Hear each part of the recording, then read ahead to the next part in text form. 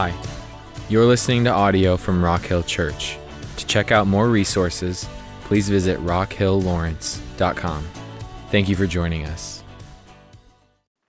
I'm going to introduce David Manner to you, Dr. David Manner. I don't know how many people call you doctor, but I'm calling you doctor today. David has been part of our story. Not many would know that, but David has been very much someone that I and Brian and have gone to frequently. He has become a trusted voice of guidance, of wisdom, of experience and perspective in our journey, especially the last couple years. David has also not just been, like from an organizational point of view, a trusted voice. He's also been the voice of a trusted friend. And I've known David for a long time. David serves as the executive director of our two-state convention, Kansas, Nebraska, called Church Forward. And we have 470 some churches in our two states, and David gives leadership. We don't have a hierarchy in our denomination. Each church is self-governing and autonomous, but David does oversee and is aware of kind of the situations in our churches, and he's been a really, really helpful coach to us. I want to give you a couple of his stats. David graduated from Oklahoma Baptist University in 19-something, and then got his master's at Southwestern Baptist Theological Seminary in Fort Worth, which is also where we may have been there at the same time, and in 19-something as well. And then he has his doctorate in worship from the Robert E. Webster Institute of Worship Studies. And so he brings a rich background of worship into his leadership. And one of the things that I'm excited about him doing, facilitating and being with us is in communion. And he's going to start that way in kind of facilitating us in a time of communion that we're going to share together. So David, come on up. I'm going to pray as you do. And let's let the Lord invite us and welcome and guide us this morning. Father, this is us. As we are so grateful that we have knowledge that you are and have been at work. And so, Lord, we know that much of your work is in the realm of mystery to us. So often we don't see very much sometimes of what you're painting, but we do know that you are a master painter. And we're grateful for your presence and activity, and we can rest in the reality that our lives and our community is not something we can or have to make happen, but we can trust your guidance and your work in us. We're so I'm just grateful for that, Lord, that you are over all this. We pray that you would guide David as he's with us this morning as we begin with communion and then move on into a few other components after that. We pray in Jesus' name. Amen. Amen.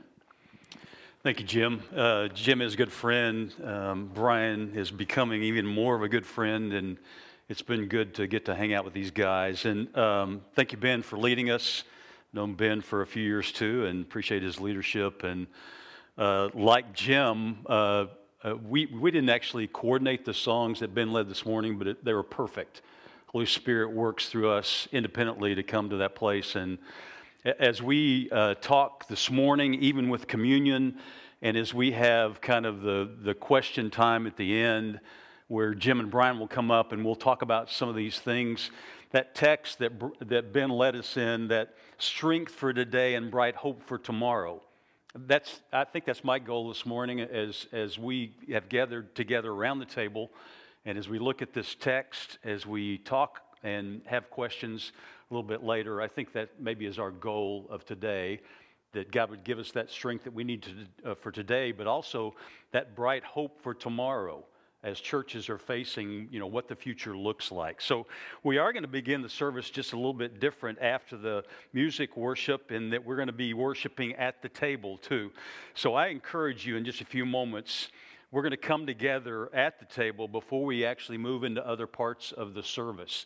I do want to say, too, it's good to see some familiar faces of George and Carolyn. George worked at the convention for 2 decades. We worked together there, so a very trusted friend. And Becky and Brian, I'm the executive director for the convention. Becky's actually the one that runs it. She is our business administrator, bookkeeper, so she handles the purse strings. We can't do anything without Becky. I always have to ask Becky, can we afford to do this? And so she's a great trusted colleague in ministry too. So as we get into communion this morning, I was thinking about when I was a child, I used to love communion. Now, when we had communion, and many of you will remember this too, when you were growing up, when we had communion, we had the little glasses, little cups like this, that were actually real glass. They didn't use the plastic ones, and some of us had those when we were growing up. And what the deacons would have to do after the service is gather all of those cups up from the pew racks and go and wash them after the service. I loved Communion Sunday because my buddies and I, after the service each Sunday that we had communion, would go around and collect those cups and stack them up.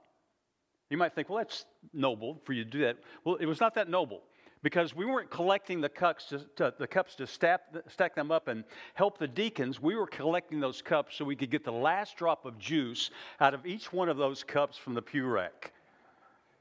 Now, we laugh at that remembrance of communion, and yet some of our observances of communion are just as trite and shallow.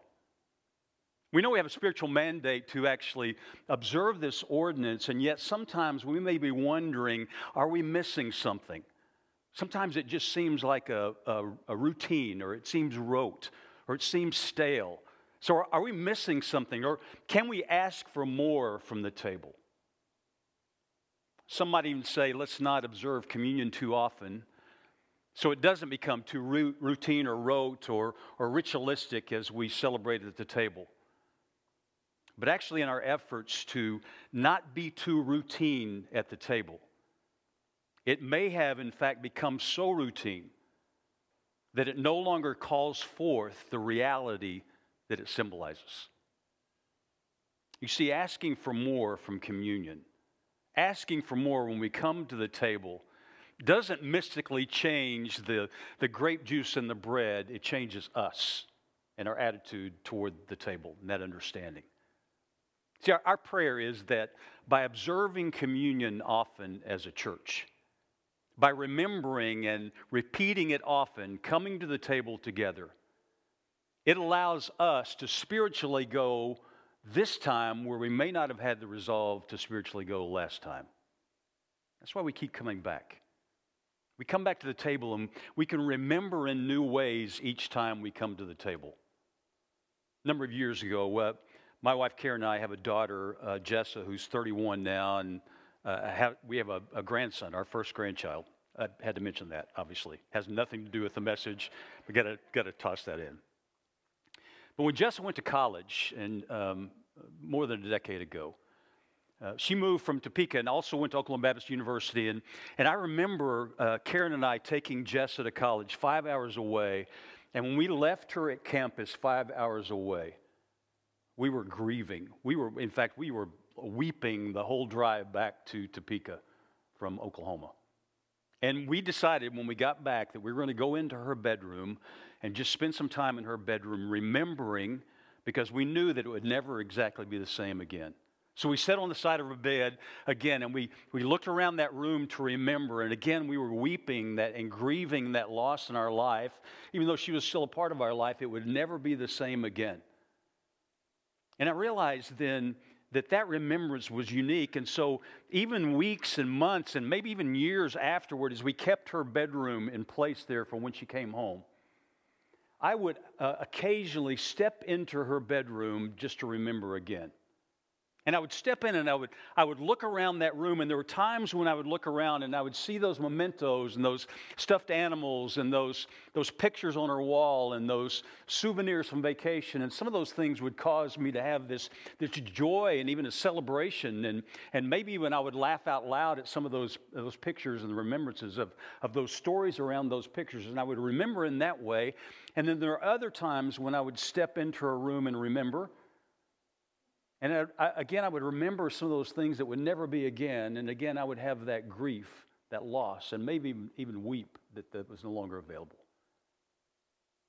I went back often to remember in her room because I realized that each time I stepped into that remembrance, spending that time in her room to remember, the remembrance was rarely manifested in the same way twice. That's why I came back often. That's also true of the table as we gather around the table together, that as we remember when we come to the table, there's some great truths that we can learn each time that we come.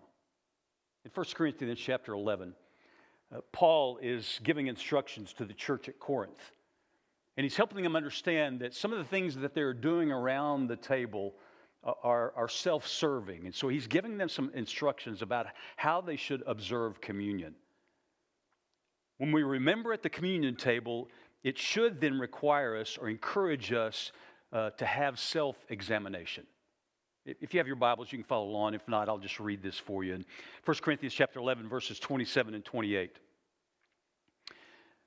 Paul said this to the church at Corinth. So then, whoever eats the bread or drinks the cup of the Lord in an unworthy manner will be guilty of sin against the body and blood of the Lord. Let a person examine himself in this way. Let him eat the bread and drink from the cup. So Paul is encouraging them to examine their motives when they gather at the table. Self-examination helps us then determine our motives when we come to the table together. So at Corinth, the Lord's Supper had become this occasion for the church, the people of the church, to be selfish in their relationships with each other. They were self-serving instead of being selfless, which is what the symbol of the table actually represents. That selfless price that Christ paid for us and for them. And they viewed the Lord's Supper as a time to indulge themselves rather than a time to exercise that love that they had for each other. What does that sound like? It sounds like culture, especially over the last 3 years. That self-indulgence. We're not concerned about other people. We're just concerned about ourselves. And Paul reminded them, though, in that time, that because of their attitudes as they gathered around the table, they were actually destroying this community by failing to show love to each other. So self-examination often requires us to sacrifice our preferences because we love Jesus more than we love those preferences. I'm a baseball fan. And baseball season is coming. As soon as we can get through with the Super Bowl, baseball season is just around the corner. And even if you're not a baseball fan, you know that there are a couple of sacrifices in baseball, that sacrifice fly or the bunt. And the sole purpose of one of those sacrifices, the sole purpose of a bunt, is for the batter to sacrifice himself or herself for the sake of advancing another runner. And we actually call that laying down a bunt. What a great picture as we gather at the table. That selflessness as we come, as we lay down those preferences. Self-examination allows us to sacrifice and lay down those things that actually divide us. It allows us to say as a congregation, as a body, as a family, we don't have to agree on everything as the body of Christ because we are united in the understanding that Christ has died, Christ has risen, and Christ will come again. There's another remembrance that, as we remember at the table from that text in 1 Corinthians, remembrance also inspires communion. Now, we call the table Lord's Supper or communion, or in some faith cultures, they call it the Eucharist. There's nothing mystical about that word. It just means thanksgiving. But this morning, as we gather at the table, we want to have this attitude of communion as we remember. Look at verses 18 through 21, and then we're going to skip down to verse 33. Verse 18 says this, For to begin with, I hear that when you come together as a church, there are divisions among you. And in part, I believe it. He's talking about those things that are dividing them. Indeed, it is necessary that there be factions among you so that those who are approved may be recognized among you. And when you come together, then, it is not to eat the Lord's Supper. He's telling them that the attitude with which they're coming to the table is not to eat the Lord's Supper. It should be, but it's not. For at the meal, each one eats his own supper. So one person is hungry, while another gets drunk. Skip down to verse 33, my favorite verse in this whole passage. Therefore, my brothers and sisters, when you come together to eat, welcome one another. One translation says, wait for one another. In other words, what Paul is saying to them at the table, when we gather to eat, we should all eat together. It's that understanding of communion means with union or that fellowship together. Paul spoke about that communion as the fellowship of sharing in the body and blood of Christ. So there's two relationships that occur at the table. There's that vertical relationship with Christ, that symbolic relationship around these elements with Christ, that vertical relationship. But another relationship that we sometimes miss and sometimes forget, there's also that horizontal relationship of the body of Christ, the church, gathering at the table together because we love each other more than we love our preferences. So as we think about coming to the table, and we start asking questions, there's got to be more than this. It seems like that we're missing something. Once we grasp the magnitude of living in that remembrance, and that it doesn't always have to be manifested in the same way, and then we have that vertical relationship with Christ and that horizontal relationship with each other. Once we grasp the magnitude of living in that remembrance, we may never again have to ask, is this all there is? We may actually receive more than we could ever dream of or imagine. And that's why we return often to the table. This morning, we're going to ask you to come to the table in just a few moments to observe communion. And it may be different than you normally do it. Intentionally, or maybe like you normally do it. But I'll give some instructions and we're going to pray together. I'm going to read a scripture and I'm going to ask you to come to the table. If you're a follower of Jesus here this morning, you're invited to come to the table. Because it's not me that is inviting you to come, it's Jesus who is inviting you to come to the table. You're encouraged to come to the table, and here's how I would like you to come this morning. I encourage you to come as families together. You can come. You can come as your CLT groups, small groups together.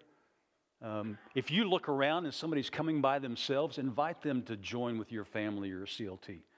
Or maybe if you're here by yourself and you're not a part of one of those groups, join with some others. Or even if you're just friends here together, come together to the table in these small groups. And here's what I would ask you to do. When you come to the table, take the bread and the cup, and don't partake of it here. But I encourage you then to go back in your small groups of families or CLTs together, circle up as a small group, spend a few moments praying together. Somebody volunteer to pray for the group. And then as a body, as that fellowship together, partake of those elements. We'll have some music playing, and we'll give as much time as you need to spend that time in communion together. Let me pray for us, and I'm going to read a text, and then I'm going to bid you to come to the table. God, as we think about communion, help us to remember in new ways each time we come to the table. Continue to remind us that when we come to the table, we need to have that selflessness exemplified by Christ. And that symbolism of that broken body and that blood spilled for us. As the body of Christ, we should have that same attitude of selflessness instead of selfishness. And maybe we're not like the church at Corinth, but all of us are selfish. And many of us have relationships that need to be healed. We need hope. We need help. We need that community that's available at the table. As you continue to remind us, too, as we come to the table, that communion, the Lord's Supper, creates that community. Because Jesus is the one that is inviting us to partake of that. So as we come to the table, Father, help us to come to the table together as a body of Christ. We pray this in your name. Amen. So as Paul gives those instructions, he continues in verses 23 through 26 about actually how to partake the elements. And he says this, "For I received from the Lord what I also passed on to you. On the night when he was betrayed, the Lord Jesus took bread, and when he had given thanks, he broke it and said, 'This is my body which is for you. Do this in remembrance of me.' In the same way, also he took the cup after supper and said, 'This cup is the new covenant in my blood. Do this as often as you drink it in remembrance of me. For as often as you eat this bread and drink the cup, you proclaim the Lord's death until he comes.'" So come to the table this morning, those of you who have much faith and those of you who would like to have more. Come to the table, those of you who have been here often, and maybe those of you who haven't been here in quite a while. Come to the table, those of us who have tried to follow Jesus, and those of us who have failed. Come to the table because it's Jesus who is inviting us to join him here. So let's stand and come to the table. Let me pray for us again before we move to the next part of our service together. Thank you, God. It's encouraging to see groups of people who love each other gathering around and remembering that price that your Son, Jesus Christ, paid for us.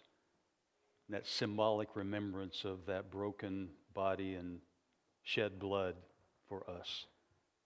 Remind us, too, as we come to the table, as that text said, that we are to do this in remembrance of him until he comes back, which also indicates that we don't just come to the table to remember and grieve, but we come to the table with an attitude of celebration that there is hope. Help us to continue to have that attitude even when we leave today, that strength for today and bright hope for tomorrow. We pray this in your name. Amen. I don't think I even need to do this, but we decided I would kind of help us transition out of that really rich time. So we are going to transition a bit here, and David's going to just be with us for a few minutes, just with his voice, and share some things that he feels like God has entrusted him to say to and with us. And then Brian and I will come up in just a few minutes. He'll invite us up, and we'll do a little bit of cute question and response with David. So, David? Thank you, Jim. Yeah, so Jim and Brian and I have been kind of communicating back and forth on Marco Polo about some of these things. But let me say up front that as we talk about some of these things, and I asked Jim if I could set up before we actually get into the question and response time. And we've talked about some of those questions, but as we respond, I'll say this maybe more than one time just to remind you, I don't know your stories. So if you hear a response and assume that Jim or Brian has told me about you and your story related to some of those responses, I don't know that.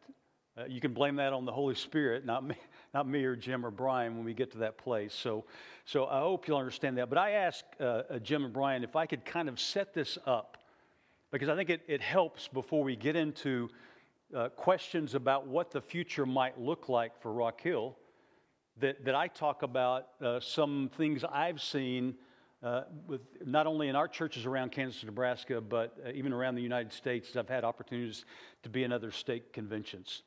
So I've had numerous conversations, especially over the last 3 years, in light of what churches went through over the last few years, whatever those things happened during these last few years, that in conversations with pastors, leaders, churches, church members across Kansas, Nebraska, and around the United States, people to the person almost said that the last 3 years of ministry were the hardest season of ministry that they've ever been through before.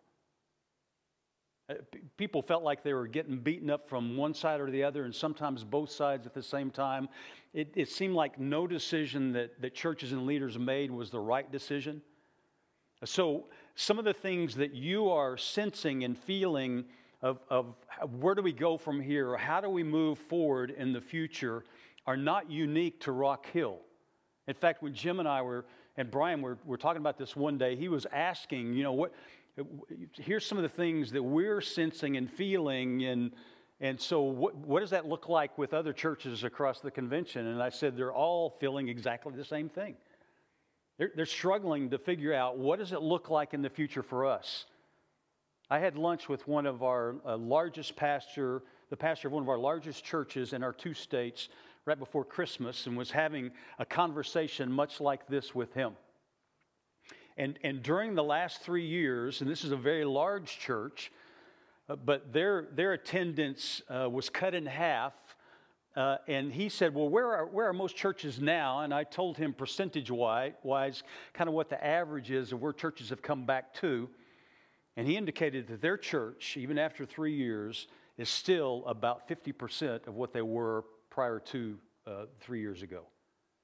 So I want you to understand, as we talk about some of these things, what you're sensing and what you're feeling is not unique to Rock Hill. Now, that may not be a lot of consolation, but hopefully you'll realize that you're not alone in wrestling with some of these things.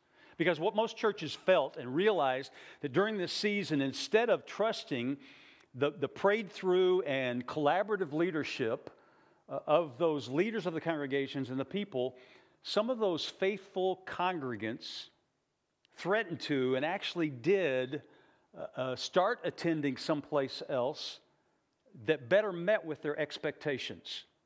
Now, here's a statistic that surfaced over the last 3 years. 93% of church growth over the last few years was transfer growth. What that means is, that could mean that a family moved to a new community and they joined another church in that community. But what much of that means is they weren't happy with their existing church, or that church didn't meet their expectations, and so they transferred to another church because of that. So what that also means is that only 7% of the kingdom growth that occurred was those who were far from Christ and realized that need for Christ, and then they connected with a body of believers. So 93% was transfer growth. As a result, I think most of us have realized that how we do church in the future, on the backside of this, will never be exactly how we did church prior to 3 years ago. And I believe it shouldn't, or we haven't learned anything these last few years.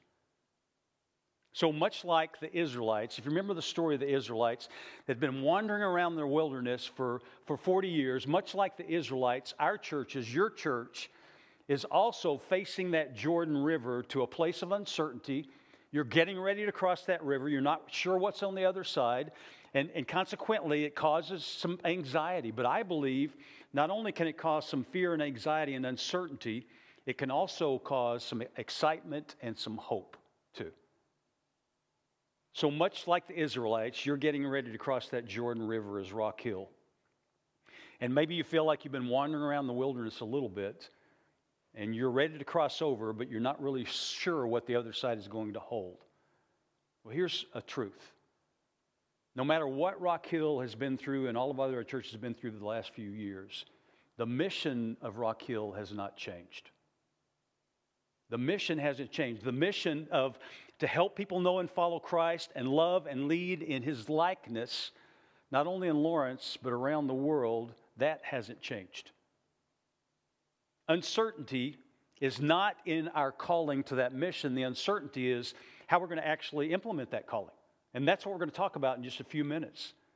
So 3 times, I want to go to that text in Joshua, and I'm not going to read the whole story because it's a really long story. It's a great story. I would encourage you to go back and look at that text when they cross that Jordan River. But there's 3 verses or 4 verses there that highlight what I think we want to talk about this morning. 3 times in chapter 1 of Joshua, God says to Joshua, as he's giving him these instructions about crossing this river to a place of uncertainty, God says to Joshua 3 different times in these 3 verses, he commands them to be strong and courageous. Look at that text if you have that. Joshua chapter 1, verses 6 through 9, he says this, "Be strong and courageous, for you will distribute the land I swore to their fathers to give them as an inheritance. Above all, be strong and very courageous, to observe carefully the whole instruction my servant Moses commanded you. And do not turn from it to the right or the left, so that you will have success wherever you go. This book of instruction must not depart from your mouth, and you are to meditate on it day and night, so that you may carefully observe everything written in it. For then you will prosper and succeed in whatever you do. Haven't I commanded you? Be strong and courageous. Do not be afraid or discouraged, for the Lord your God is with you wherever you go. So God 3 times told Joshua to be strong and courageous. I think he's saying the same thing to us.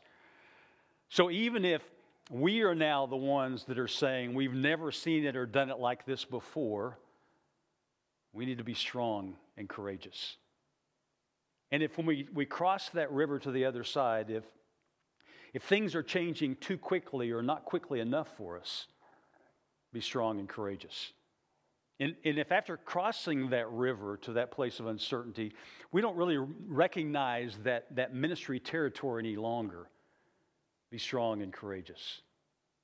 I think one of the hardest as we cross that river, if crossing that river to that place of uncertainty, that new season of ministry requires us to lay all of those previous ministry endeavors and some of those things that we love to do so much, and maybe even our sweet spot in ministry, if it requires us to lay all of those onto the table, so that when we cross the other side, we have to then determine what we take off the table, to determine what's viable to help us in that new season of ministry on the other side. If it requires us to lay all those on the table, be strong and courageous. Because God promised He would be with us wherever we go. And crossing the Jordan for a church might be painful sometimes. But wouldn't it be worth it to no longer wander around in the wilderness, but instead be able to move forward?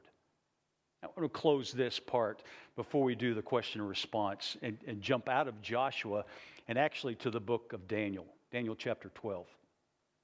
For most of us, Daniel and Revelation are a couple of those books that we usually set aside as last resort because they're just kind of weird sometimes, to be honest. And so Daniel has that historical account, and then it gets to that place where Daniel is seeing the future, and that's being revealed to Daniel, much like Revelation was. In Daniel chapter 12, Daniel is kind of at a loss, and he's confused. He's not certain what he's supposed to understand by all these visions, and so the chapter 12 is the last chapter of the book of Daniel, and there's one last revelation or vision that God provides for Daniel in Daniel chapter 12.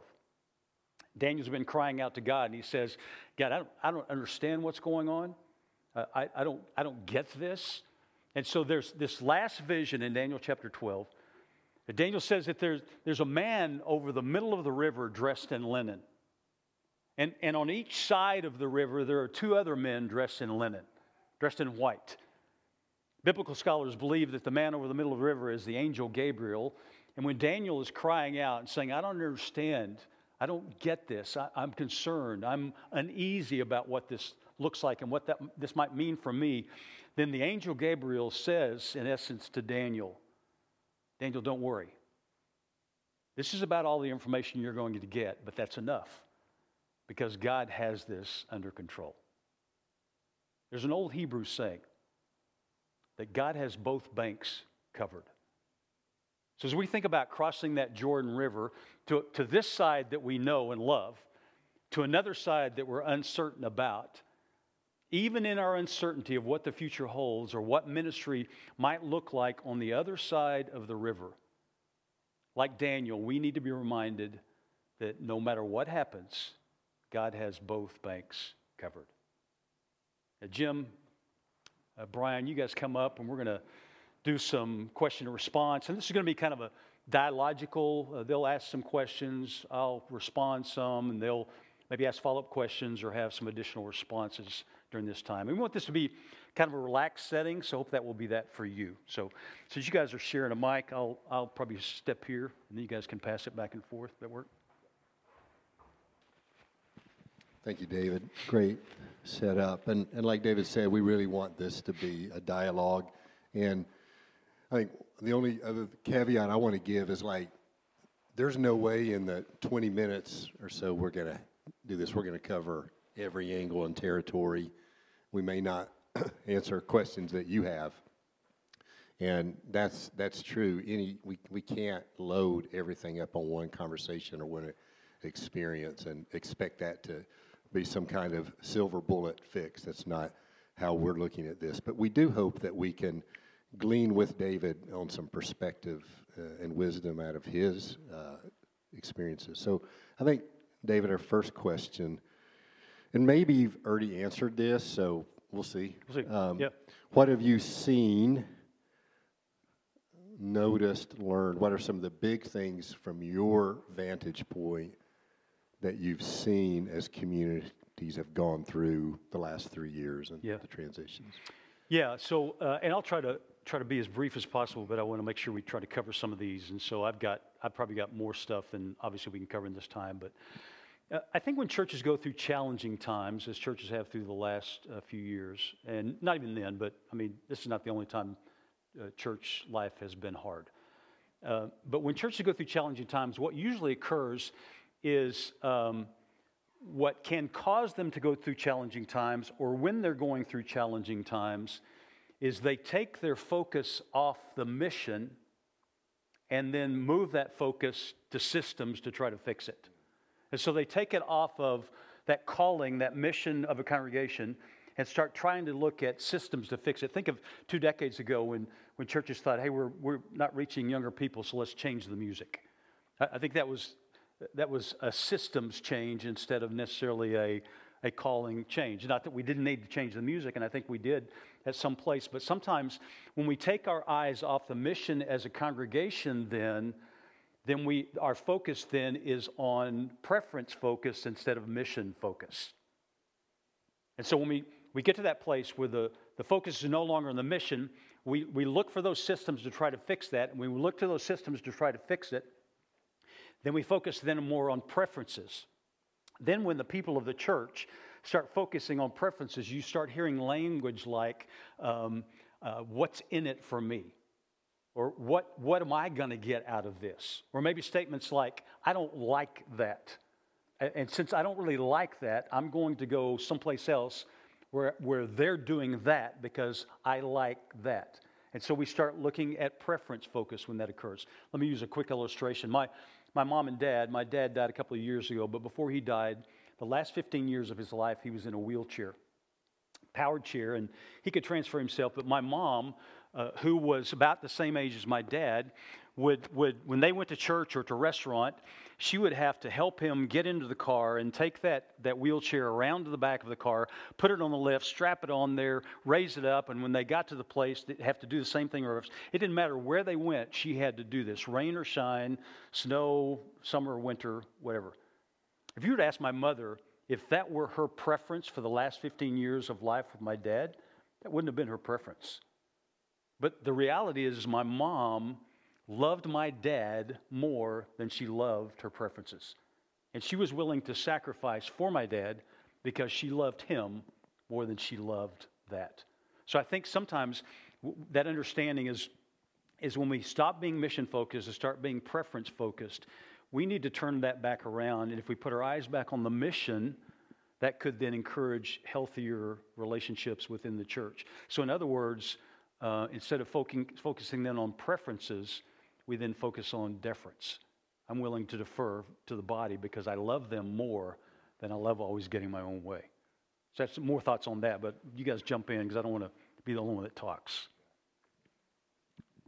I'm going to go off script just for a second, if I can, because like one of the thoughts that came to mind as you were talking is that our mission, you read it earlier, is to help people know and follow Christ.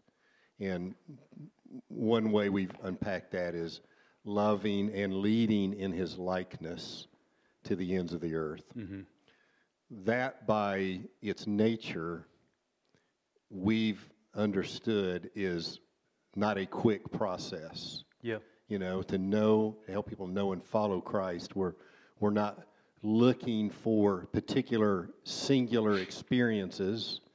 We're not camping out on simply conversions. We're we're trying to help people come into a friendship, a trust, a relationship with Jesus, loving and leading in his likeness. We've kind of understood all that is formational in nature. Not that there aren't experiences in it, but I know one of the temptations has been like you put all that in a blender. That's what's going on in the church in our community. And it feels like you take the lid off. There is a temptation to like, got to fix this. Yeah. Yeah, I think sometimes when you start thinking about, okay, we got to fix this, then you start looking again at systems of, okay, let's make a list of 5 or 6 things, and if we do these 5 or 6 things, this is going to fix what we're talking about. But you mentioned too that you're becoming like Christ. We never become. We are becoming. We never become a disciple. We are becoming a disciple. So it's an ongoing process. So it's not like if we get that punch list done, then we're there. It's a constant process and battle. So that we always have to fight. I do think too, is if we think about how do we be more deference focused and preference focused. That passage from Romans 12:1 that talks about we offer our bodies as a living sacrifice, holy and pleasing to God, which is our spiritual act of worship. So how we focus on deference instead of preferences by offering our bodies as a living sacrifice. But you remember, I think it was D.L. Moody, the great preacher, once said, the problem with the living sacrifice, it keeps crawling off the altar.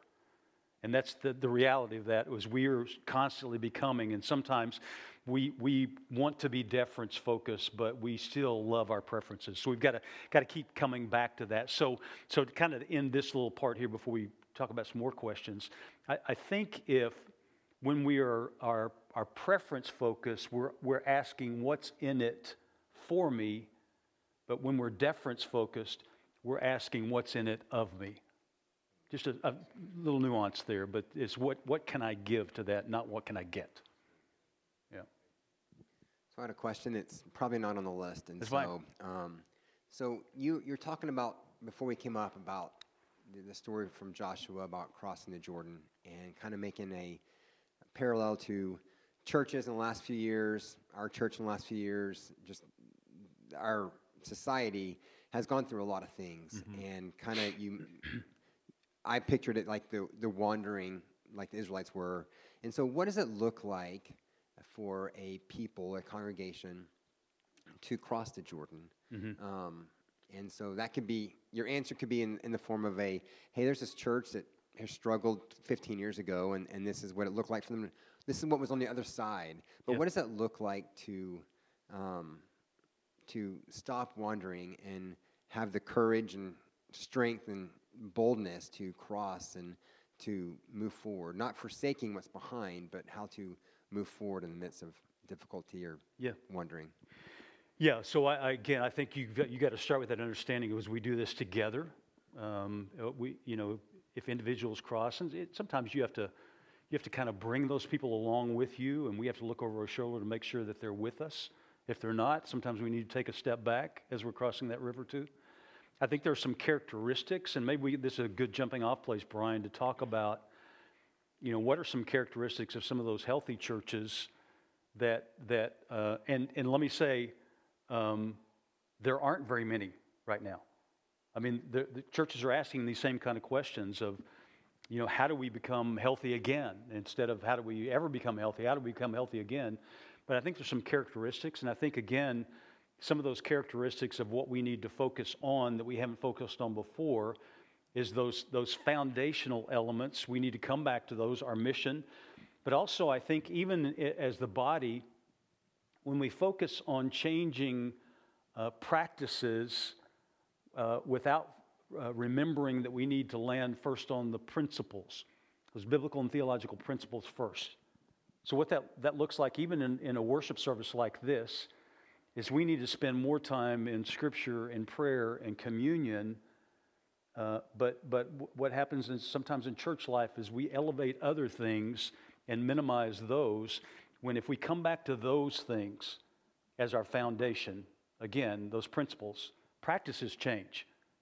Principles don't. So the practices on the other side of the river, Brian, may change, but the principles don't. So when we're kind of still lost, again, come back to that mission statement and those principles, that those are the foundational things that don't change. And so when we start getting kind of lost on the other side or disjointed, we need to round people up and bring them back to that. And then kind of reboot together and then move forward again together.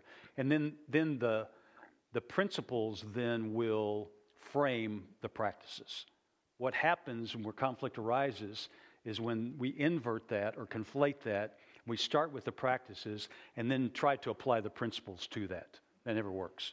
And I think that's what's happened over the last few years too. So again, Scripture, prayer. One of the things, let me talk about prayer because we talked about communion some, but prayer is one of those elements too that I think when we're lost and not certain about what the other side that that's got to be foundational. Even in our worship, prayer has become, it's been relegated to a worship service transition. Yeah, we need to move the band on the platform. Let's pray. We need to have the announcements right after this. So let's pray. It's like that. Again, a baseball illustration. It's like a utility infielder. They can play any position. So we kind of plug them in any hole in the worship service instead of being a foundational conversation with the Father. So I believe if we would come back to some of those things first before start trying to change our practices, it could help us with some of the confusion on the other side too. So I kind of talked about those biblical principles and practices, but again, we can't conflate those two things. I think principles are always foundational with that. So, yeah. Yeah, I'm watching the clock. We're okay now, but I'm also trying to be mindful here, Dave. So I want to ask my question quickly. Yep. Because I love what you're saying, and so appreciated that. Those comments on prayer. I think that's a word from the Lord for us. I think I want to ask a question from the other side a little bit, and that is pitfalls. Like, what have you seen hinder or prohibit? Yeah.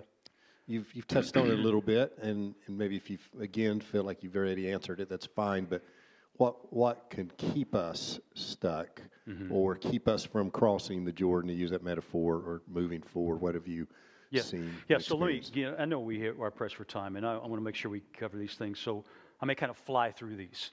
I've got several, and what I want to do is maybe briefly talk about one, and then if you guys want to jump in, interrupt me, or I'll stop, say any comments on that.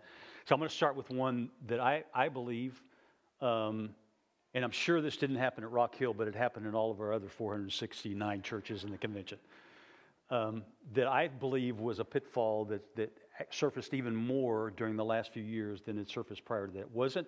It wasn't completely absent, but during the last 3 years, I think it became even more prevalent. So I'm gonna just step into this, and some of you may go, "Woo, he's going there," but I think we need to. So here's kind of an overarching, and then I want to talk about it. Our mission as a church isn't to win elections. Our mission is to win people. Now let me explain what I mean by that. I think over the last few years especially, and this is one of those pitfalls that churches have fallen into, is that our politics has framed our theology. In fact, for some, our politics has become our theology. And so we have, as churches, as Christ followers, have justified meanness in the name of guarding religious territory. And then we say to a lost world out there who has no clue what it means to be a Christ follower, instead of having the attitude, I want to develop a relationship with you to help you understand what it means to be a Christ follower, we have an attitude of condescension, and they know it. And we wonder why we're not making any headway with the lost world out there. Several years ago, Ron Edmondson wrote an article, and the title of the article is "When Did Christians Become So Mean?" And what he said was, he interviewed some people and restaurant servers, and they said that they asked them when was the best time for service and worst time, and they said the worst time for service is what they call the church hour. That's that hour when all the churches let out and come to the restaurant. Worst tips, worst attitudes. When did Christians become so mean? We have united around what we're against instead of what we are for. We're against a lot of things. We are for Christ.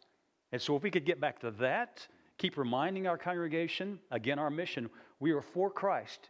We can be against things. It doesn't mean you don't take a stand, but you don't always take a side. And there's a big difference between that. Because as soon as you take a side publicly as a church, that means those who are on the other side will never, ever test the water of your congregation together. You've lost more than half of your community. Again, not that you're not willing to take a stand, but you want to love those people into that understanding. I think that's an area we really miss it sometimes too. So any thoughts on that? Yeah, I mean, sorry, that's a pretty hard-hitting one, I know, but yeah. Andy Stanley wrote a book, and I don't know how you feel about Andy Stanley, and I've read some of his stuff and like some of his teaching, and don't always agree with everything he teaches, but he wrote a book called Not In It to Win It about this particular topic. A couple of quotes that I think are pretty telling. He said, when the focus of our churches is the culture wars, we make it hard for those looking for God to actually find Him. Here's another statement that just nailed me. He said, it seems like the church believes speaking the name of Jesus isn't getting it done, so we're depending on politics to do it. I think that's a big pitfall that we've got to be careful of as we move forward. Another one, I think, is when churches try to imitate what they see out there as successful and try to then import it into who we are here.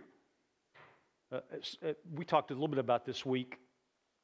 Each church, including Rock Hill, has its own unique voice.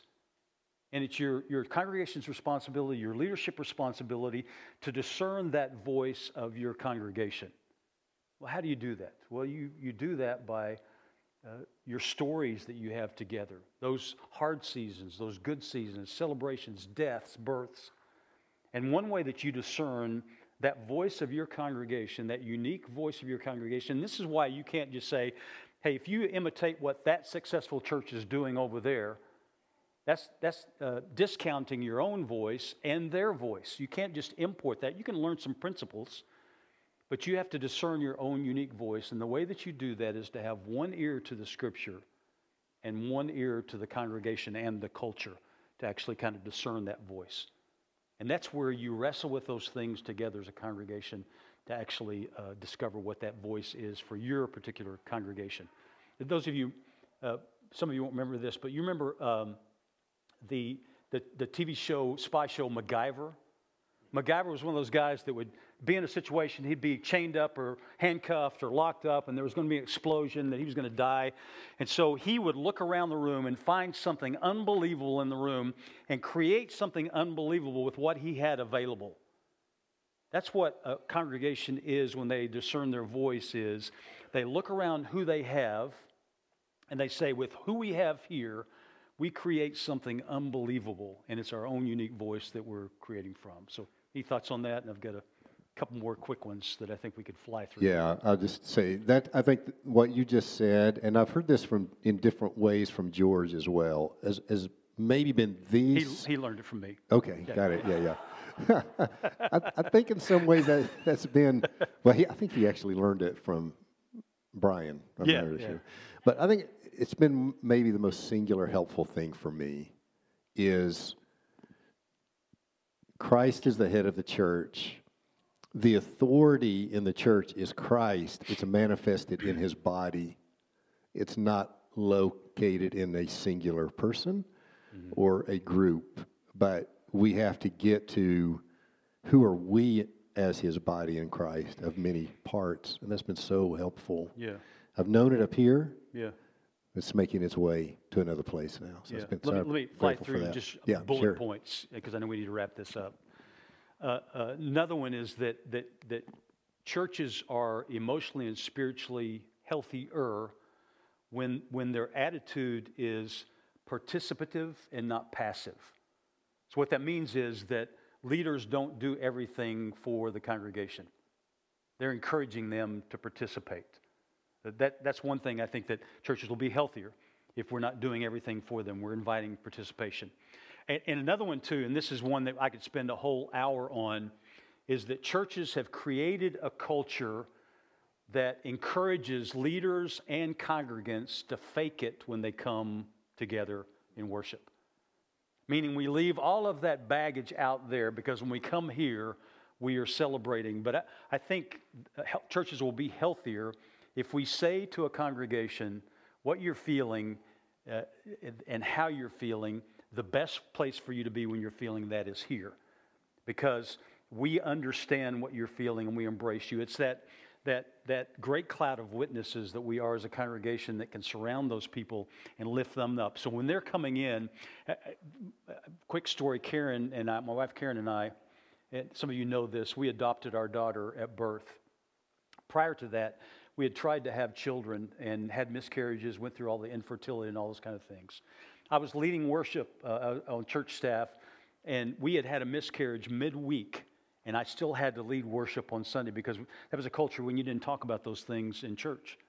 And I led worship on Sunday not believing the songs that I was responsible for leading, because we didn't have a culture in that congregation that had the freedom to express and grieve together. So we hadn't even told people that we were even trying to get pregnant, so we were doing that alone. That must not be so in church life. And churches will be healthier when we say to them, whatever you're feeling, as angry as you are at God, as mad at you as you are at your spouse, this is a safe place for you to come. And when you don't feel like singing these songs, as a great cloud of witnesses, we're going to surround you and sing those songs on your behalf. One more, and I'll close. Healthier churches must practice continuous worship week in, week out. What we do here on Sunday is 1 hour of the week, and there's 168 hours. Worship continues. Harold Best talks about this. He said worship continues just depending on whom or what you're worshiping. So it's ongoing. So what that means is when we leave this morning, you might say, well, is the Sunday worship, is that the culmination or is it the commencement of worship? Yes. It's both. We're sent out to worship. And can you imagine then what could occur on Sunday when a congregation has been worshiping throughout the week? Sunday would be an overflow of the worship that's been happening throughout the week, and that celebration of the family together. So sometimes we place so much focus on that Sunday gathering that we miss the other 167 hours of the week. So our responsibility as leaders is to teach people how to worship not only when we gather, but also when we disperse. There's the early nomadic people, and I'll close with this. Early nomadic people, when they discovered fire, they realized because they were nomads and they would move from location to location, how difficult it was to light a fire when they would move from camp to camp. And so when they discovered fire, they realized if we could carry that fire, that flame with us, it'd be a lot easier when we make a new camp the next night. And so they developed these earthenware vessels called fire pots. When they would leave a camp in the morning, they would take some of those embers and put them in those fire pots, and somebody was responsible to feed that flame as they were making their way to another camp. And so all they had to do when they arrived then is add more kindling, and pretty soon they had a fire. So what that says is to us, much like the church when we leave this place, that's a flame we can take with us. It's not the platform people's responsibility each Sunday morning to start that fire from scratch. In fact, their responsibility is to fan that flame that's been going on throughout the week. So again, when you leave this place this morning, how you treat the server at the restaurant is also an act of worship. How you treat your family, how you treat your coworkers, your schoolmates when you go back to school. And can you imagine what a church could be like and how healthy a church could be if the entire congregation has been worshiping out there throughout the week? What could happen when we gather in here on Sunday? I wish we had another hour. Yeah, me too. But we don't. Ben and band, let's just close with the song. We won't do announcements. I think we can get away with that, can't we, Emily, this morning? Great. And but I think it's fitting that we would close in worship together as one voice. So thank you again, Dave. We're so grateful for your time with us this morning. Thanks, man. Lead us, Ben.